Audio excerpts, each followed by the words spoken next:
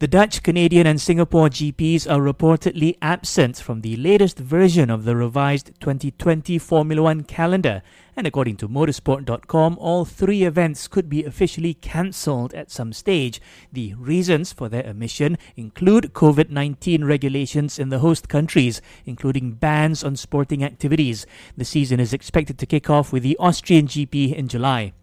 Bayern Munich striker Robert Lewandowski is excited at the prospect of playing alongside Leroy Sané next season, saying he will add an additional edge to the German team.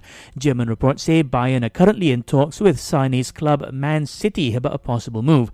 Meanwhile, Bayern will take on Union Berlin this weekend in their first Bundesliga outing following the COVID-19 enforced suspension. You can catch it from 11:50 p.m. on Sunday night, live on Astro channels 816 and 836.